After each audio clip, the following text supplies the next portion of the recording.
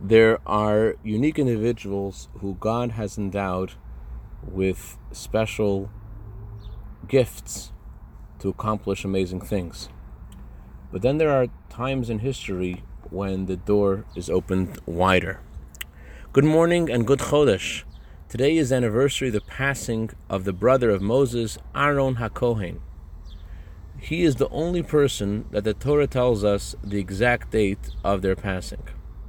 The reason the Torah does this, as the Talmud explains, is that God provides the cure before the disease. So because the month of Av was a month when many calamities happened, so God tells us the way to fix all those calamities is by following the path of Aaron. And on the day of the passing of Aaron, when his light shines more than any other time of the year, we are empowered to follow in his ways and love our fellow Jew with a senseless love, beyond logic and reason. But that's true every year.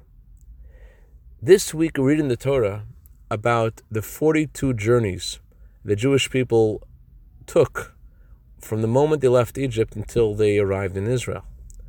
The Arizal and the Baal Shem Tov taught that those 42 journeys happen in everyone's lives. Everyone experiences 42 journeys in their life. And also, every day, there are 42 journeys. On a macro level, the Jewish people have 42 journeys from the moment they've left Egypt until they arrive in Israel when Mashiach will come. Where are we up to? So the Rebbe announced clearly that we are at the threshold of the coming of Mashiach, and we are already by the Jericho.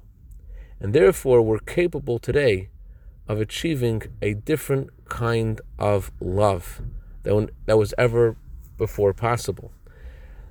Not just to love our fellow Jew and to be nice to them, but to feel like family. That's what's in the air at this time in our history. And by following in Aaron's ways with that love, we will merit to see Aaron HaKohen himself and Moshe Rabbeinu and all the tzaddikim becoming a Mashiach. Candlelighting time for Los Angeles is 7:35. Shabbat Shalom.